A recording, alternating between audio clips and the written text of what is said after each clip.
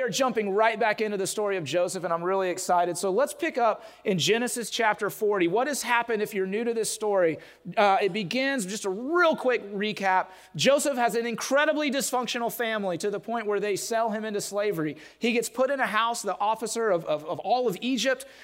He does an amazing job there. It says that the Lord is with him. And then he gets falsely accused of rape by the head guy's wife. They throw him in jail. The Lord is with him in jail. He rises to the top there. The warden gives him control of the entire prison. And then these two guys one day come up to him, the baker and the cupbearer of Pharaoh. And they have an issue. And this is where we're going to pick up in the story of Joseph. He is in jail.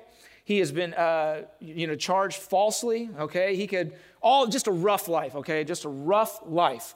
And here we are in verse 5. It says, while they were in prison, Pharaoh's cupbearer and baker each had a dream one night, and each dream had its own meaning. When Joseph saw them the next morning, he noticed that they both looked upset. Why do you look so worried today? He asked them. All right, and so in the story of Joseph, there's a lot of parallels between Joseph and Jesus. And this is one of those moments, okay? Because just like Joseph is a prisoner wrongfully accused of a crime that he did not commit and finds himself in prison, Jesus was very much the same way. Let me tell you something. When you leave heaven and you come down here to earth, I have to imagine that it is very much like a jail cell, okay? And I don't think we really understand that enough, how we cling to this life and we cling to this world, and God's saying, y'all don't get it. You're living in a jail cell down there. Wait till you see what is waiting for you in heaven. And meanwhile, we're going, I don't want to go. I'm telling you, Jesus was in jail when he was on earth because he knew what heaven was like. And not only that, but he was on the throne in heaven, right? He had the most comfortable seat with the biggest large screen TV, watching Trevor Lawrence win a Super Bowl for the Jaguars, all right? It was awesome. And so he finds himself here on earth in his own prison, falsely accused, not treated fairly, doing everything right, just like Joseph. But like Joseph, Jesus, rather than sitting there and complaining about this stack of unfair things that have happened to him, unfair things that have been said to him that go all the way to the sky, and focusing on all of that, instead, what he does is he looks at each one of us. And you know what he says? He says, what's wrong? Why are you worried today? He's not focused on all the things that have been done to him, right? All the things that are unfair in his life, like we do, right? When we sit there and we just woe is me on this and that. Oh, this isn't fair. Life's not fair here. And we build this cocoon around our own life. And we become the subject of everything in our own life. And the world starts to revolve around us, and we totally don't even see the people around us who are going through something else, and we never bother to ask, what's wrong with you today? Why are you worried today? But like Jesus, Joseph was able to do that in that moment, and I'll tell you why in a few minutes. Because in that moment, he saw these two guys, and he looked them in the eye. Forget about me. Forget that I'm here unfairly. Forget that I didn't even do what I'm accused of. Forget that I was a success and no one cares. And I've been left here, and I've done everything right. Forget all about that. What's wrong with you today? And so it goes on to say, they replied, verse 8, we both had dreams last night, but no one can tell us what they mean. And I love Joseph's response here. Interpreting dreams is God's business, Joseph replied. Go ahead and tell me your dreams. So here's what he's saying when he says interpreting dreams is God's business. He's saying, oh, I see what your problem is. You know what you've been doing is you've been asking everybody else something that they can't do. You've been going to the wrong sources. Your problem is something that only God can handle. That's your problem. And so instead of going to him, you're asking all these other people. Oh my goodness, Lord, forgive us when we do that. Maybe we do that with our spouse, right? We think they're going to have all the answers. Or we do that if I just get this promotion at work, or if I just go to my friends and I'm asking all these other people to fill something that only God can handle, to fill this void in my heart that only God can fill, to answer this question that only God can answer. And rather than going to him first, we go to him last. I was just talking about that this morning with someone about prayer, how it's always our last resort instead of our first resort. And that is what we're doing all the time with our problems. We're asking everybody else when they're God's business. Not our friends, not our spouses, not our jobs, not any of those things. And so when Joseph hears what they're going through, he says, oh, I get it. You're asking the wrong people. This is God's business. No wonder you haven't gotten an answer. They're asking, think about this, they're asking prisoners in prison, all right? They're equating what prisoners in prison can do to what God can do. And that's the same thing with us. We are prisoners of sin. And we ask prisoners of sin to handle God's business, we are not going to get an answer. It is not going to work out. And so Joseph immediately addresses that, and then check out what he says. He says, go ahead and tell me your dreams. In other words, this is what he's saying here. He's saying, that's God's business. And guess what? I'm about God's business. Doesn't matter how I've been treated. Doesn't matter that I'm in here unfairly. Doesn't matter that I have no idea if or when I will ever get out. I am still about God's business. God's life's just too busy right now. Life's just too hard for me to serve you in this moment. I just have a lot on my plate. So I think I'm just going to take a break from this right now. No. We need to continue to be about God's business no matter what life looks like in that moment. Because it's when we're about God's business that he delivers us as well. And so Joseph has not, come on, y'all. Can you understand where he's at in his life? He has not given up. He has not stopped giving God credit. And he has not stopped serving God when he has no idea when this is going to end or how it's going to end.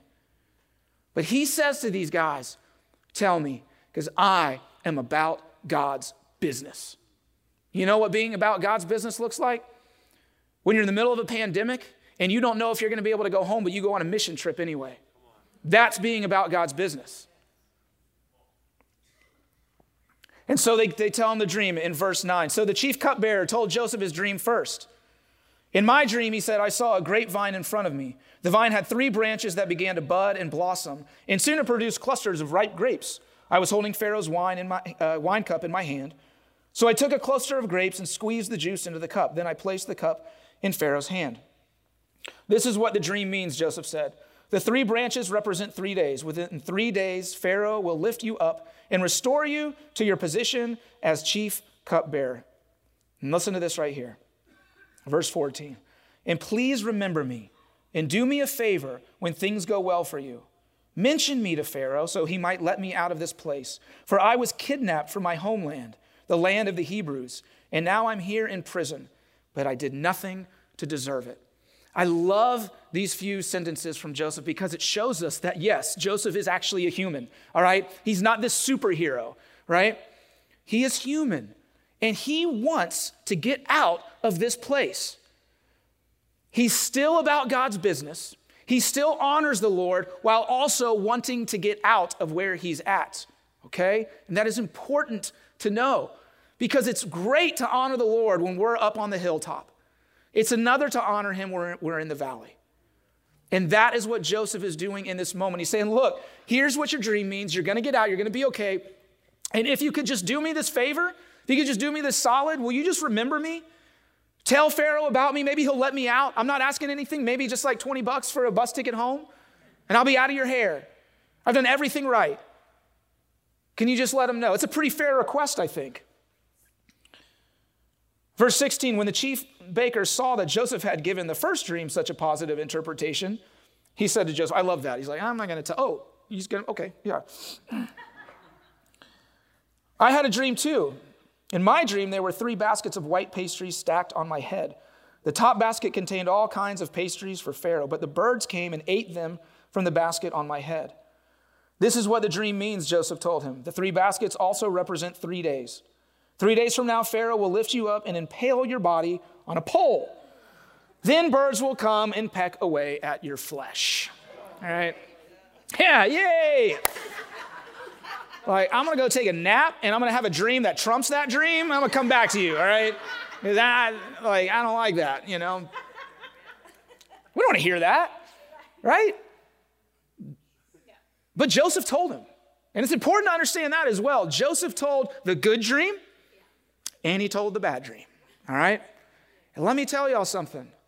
We love to read the Gospels and read the words of Jesus and hear all the good stuff. But we don't really like to hear the challenging stuff that Jesus says. And here's where Jesus and Joseph differ greatly. Joseph interprets the baker's dream, and he does it correctly, and that's it. You're going to die. Sorry. There's nothing after that. Jesus, when he gives us the hard sermons, the hard verses, there's something after that. Okay? There's more to the story than just sorry. All right? So when we hear stuff like, love your enemy, I'm like, nah, I don't want to hear that. Give me the cupbearer verse, right? Or keep forgiving. That's 70 times 7. I don't really want to hear that. Or if you want to follow me, deny yourself and pick up your cross and follow me. You know those verses that we kind of like to skim over? There's more to it than that. The wages of sin is death. There's more to it than that. That is the reality, that we have all earned death because of our sin, but the gift of God is eternal life. There is more to it. And so when we read these hard sermons, these challenging things that Jesus puts in front of us, it is not to just condemn us and throw darkness into our lives. It's to expose those things, be a light into our life, and get us out of those moments in our life. Get us out of those struggles so that if we're dealing with an enemy in our life, we don't just sit in it and fester and stew. We begin to love them, and Jesus delivers us out. There is another side to it, but we can't ignore the hard verses that Jesus speaks, because that's how we grow, and that's how we begin to just love Jesus more and be delivered from these jail cells that we're in. But all we're after is the cupbearer dream. But we need more than that a lot of times. Joseph was obedient in that moment to say the good news and the bad news. Jesus was obedient to challenge us to say the hard things that might not make him the most popular preacher on the planet, that might actually get him killed. But he was obedient to do so because he knew that there was more to the story. There's more to our story if we just be obedient and continue to honor God, even when we feel like we're never going to get out of this jail cell. Will we do it? All right. Where am I? Sorry, I lost my train of thought. Let's skip down to verse 20. It says, Pharaoh's birthday came 3 days later, and he prepared a banquet for all his officials and staff. He summoned his chief cupbearer and chief baker to join the other officials. He then restored the chief cupbearer to his former position so he could again hand Pharaoh his cup. But Pharaoh impaled the chief baker just as Joseph had predicted when he interpreted his dream. Pharaoh's chief cupbearer, however, forgot all about Joseph. Listen to this, y'all. Never giving him another thought. That is a punch to the gut. And this is what I find so amazing about this. Just think for a second.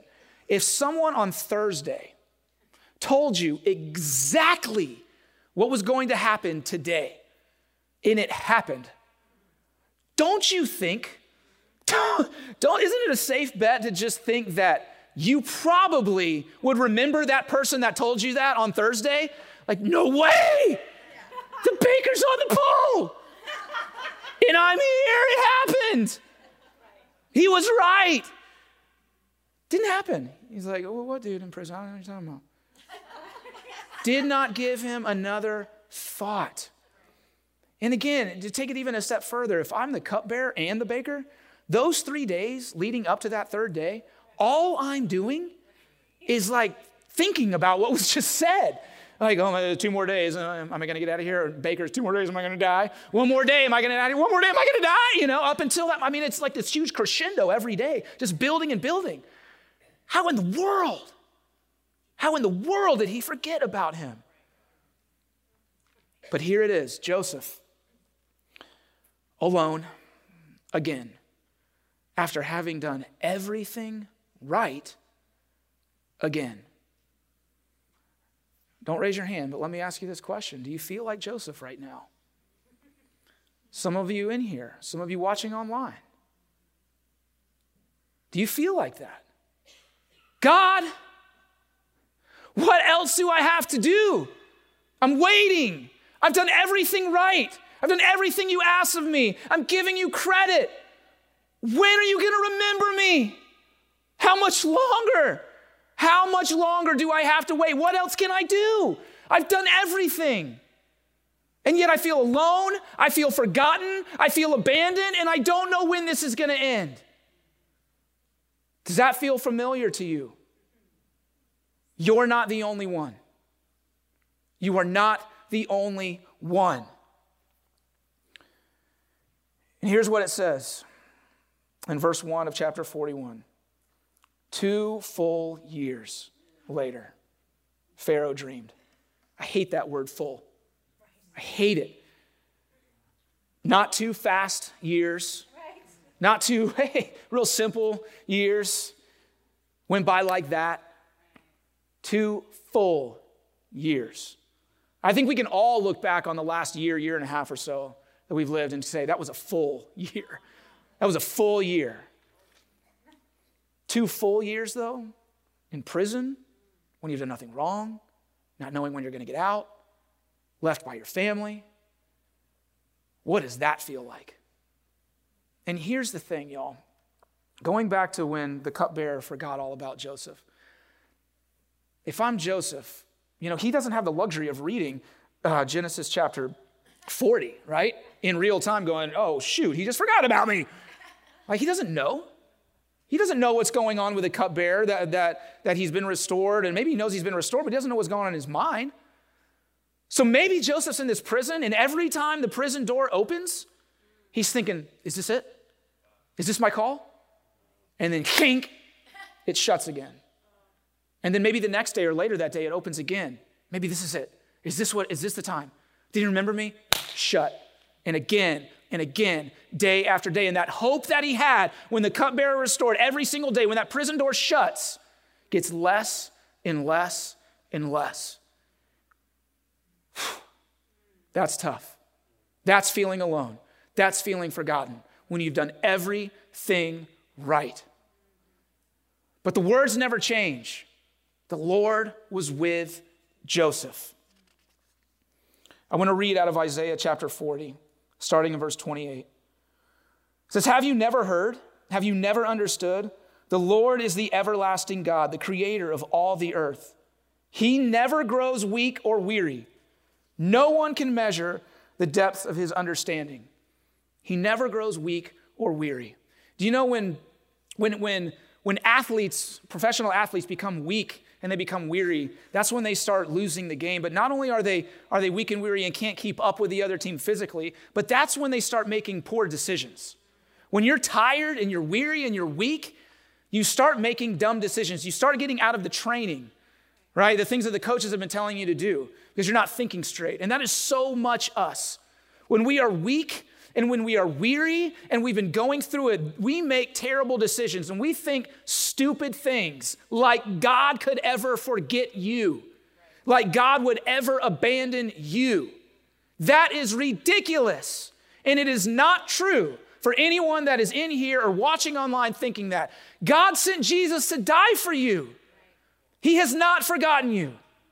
He is with you wherever you are right now. He is with you. So don't let your weariness change the truth of how God feels about you.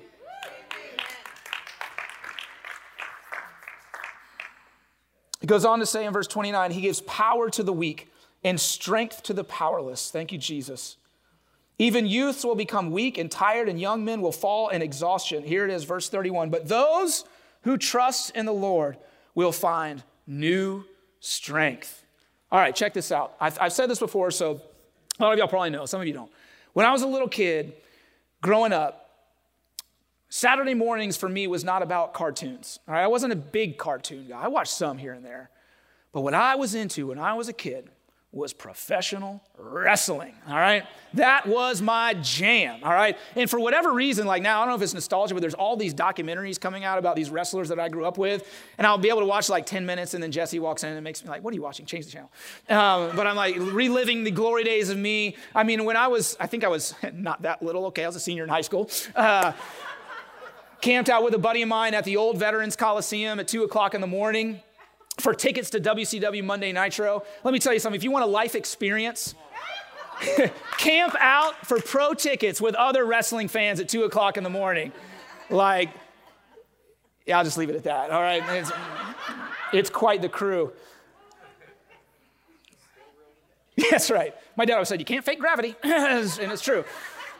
I'll tell you more of that story some other day. We're pressed for time. I could tell more. But anyway, I said, stopping the rabbit trail right now. But anyway, I was in the big wrestler at the time. Everyone knows Hulk Hogan, right? Hulk Hogan was the man. And they had his Hulkamaniacs, right? And well, here's the thing. I was not a Hulkamaniac. I was not a Hulk Hogan fan. I didn't like Hogan because all of his matches were the exact same, right? He'd come out, I am a real American, just pining for like everybody like, America, Hulk Hogan. If that's not America in a nutshell, I don't know what is, by the way. But he'd come out and he'd be all energetic and the fans would just be going nuts. And whoever he was wrestling at the moment, he'd go in the ring and he'd just start pounding on him. And, he'd be winning the match at the beginning. Inevitably, the bad guy or whatever would start beating up on Hogan. And he would just start annihilating Hogan. Like just beating the tar out of him to where you're like, okay, maybe this is it. Maybe Hogan's actually going to lose a match here or something. And then the same thing that would happen every single match. The bad guy would punch Hogan in the head or in the face. And out of nowhere, Hogan would just go like, ooh, and have this face, right? And I'm like, oh, okay, he was just about to die 2 seconds ago. And he gets punched in the face, and all of a sudden it's like, oh, he just woke up. And the bad guy would be like looking around, oh, I don't know what to do, what's happening? And so he'd punch him again. And then Hogan would get even like, more. And then he'd just keep punching him. And with every punch, Hogan would just get more and more to the point where at the last punch, he would look at him like that, and he'd put his finger in his face. And he would wave his finger in the bad guy's face. Like, how dare you beat me up? I'm Hulk Hogan. And then like 3 moves later, the boot to the face, the leg drop, match is over. Like, oh, I didn't see that coming, But right when Hogan was at the brink of being beaten, the great Hulk Hogan, you know what he got? New strength. He got new strength in that moment. Now, that's a stretch, but it was a good story, okay? It's like, I'm going to tell a Hulk Hogan story this morning. That'll kill 5 minutes of my sermon.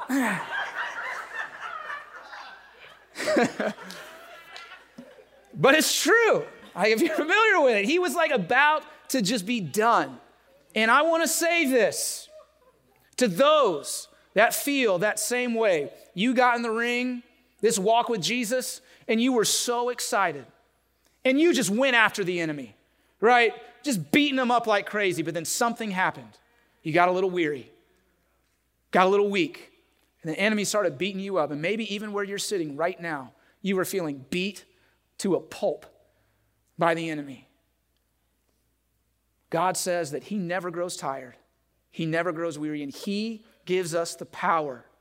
He gives us the Holy Spirit. He gives us his truth and his love to be able to stand up in that moment with new strength and wave our finger at the enemy and say, no more, no more. And then we can fight, but you have to receive it. You have to receive it. You can't just lay on the ground and say, I'm weak and I'm weary and that's all that I got left. Because when we do, when we receive that new strength, you know what the Bible says? It says, you will soar high on wings like eagles.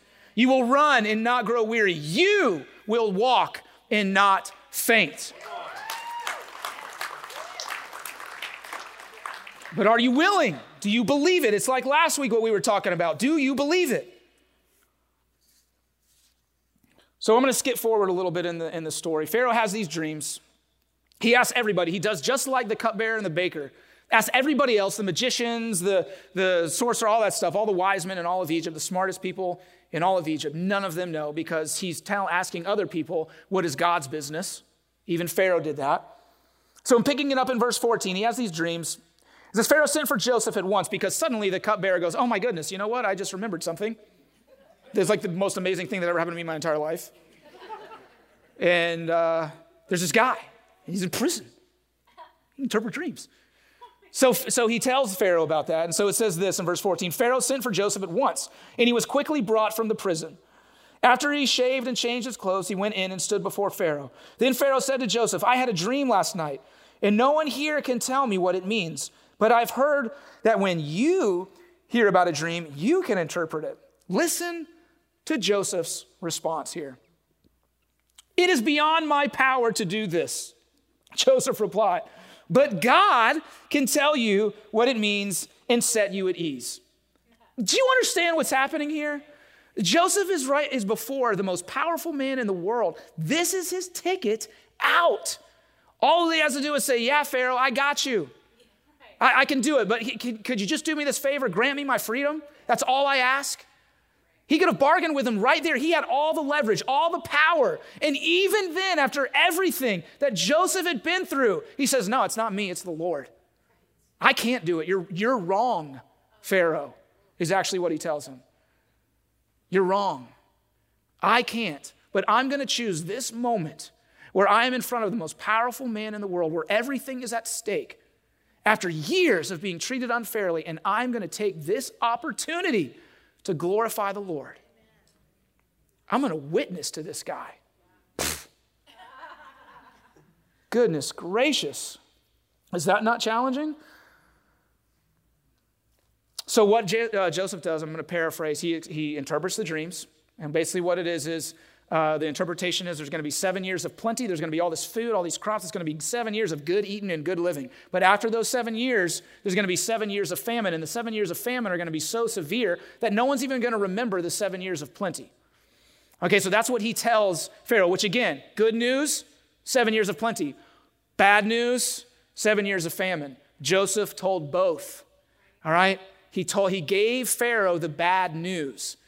But then he goes on to say, he says, therefore, Pharaoh, this is verse 33. He says, therefore, Pharaoh should find an intelligent and wise man and put him in charge of the entire land of Egypt. Then Pharaoh should appoint supervisors over the land and let them collect 1/5 of all the crops during the 7 good years. Have them gather all the food produced in the good years that are just ahead and bring it to Pharaoh's storehouses. Store it away and guard it so there will be food in the cities. That way there will be enough to eat when the 7 years of famine come to the land of Egypt. Otherwise, this famine will destroy the land. Okay, let's just pause for a second. We're about to wrap up. Man, y'all can come back up.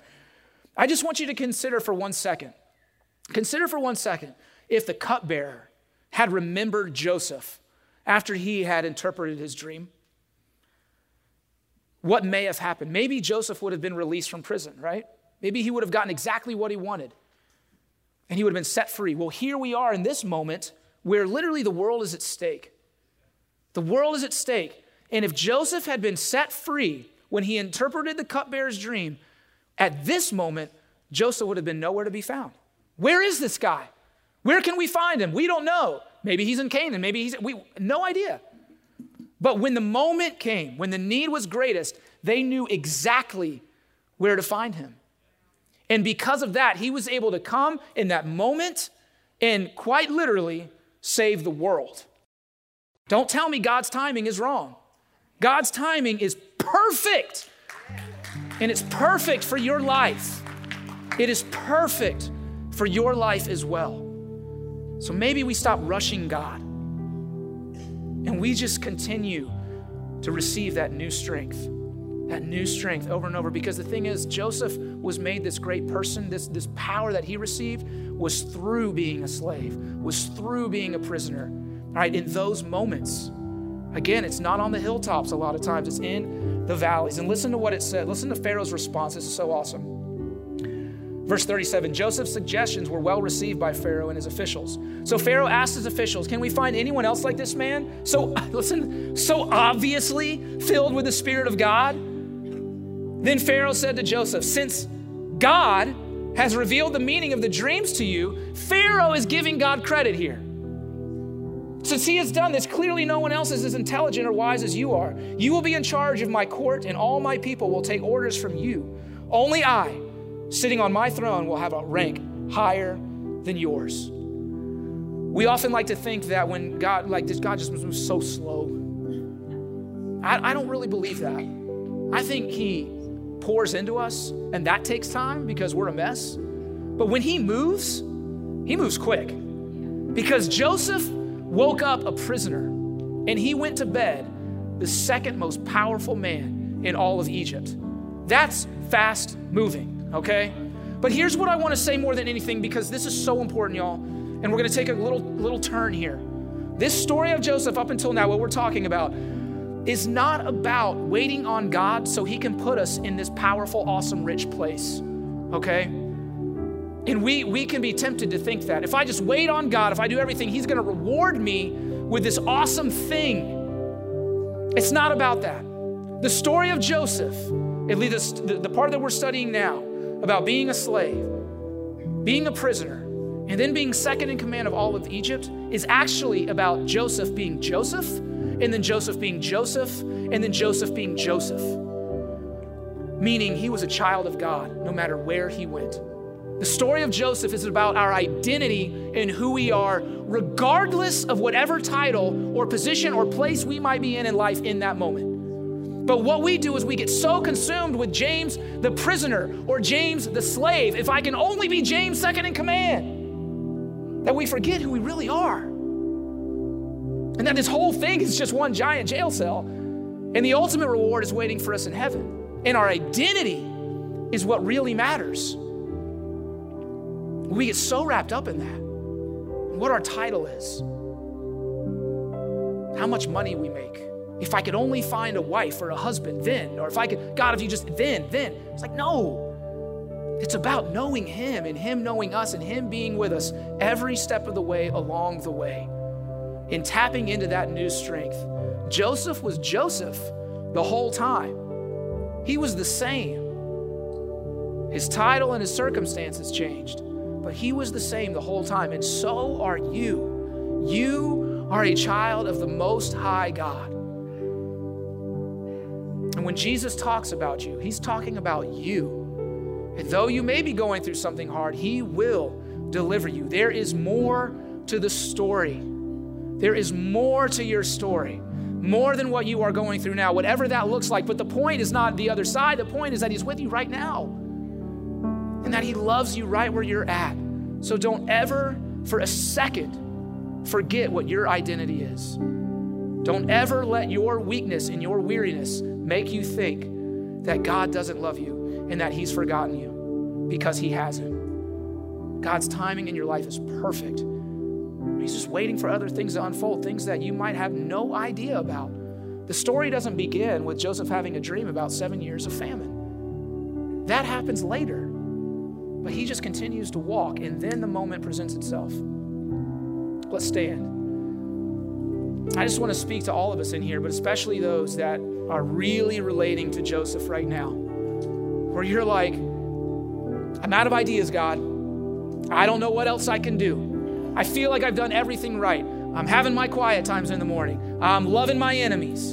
I'm tithing. I'm coming to church. I'm doing everything that I possibly can.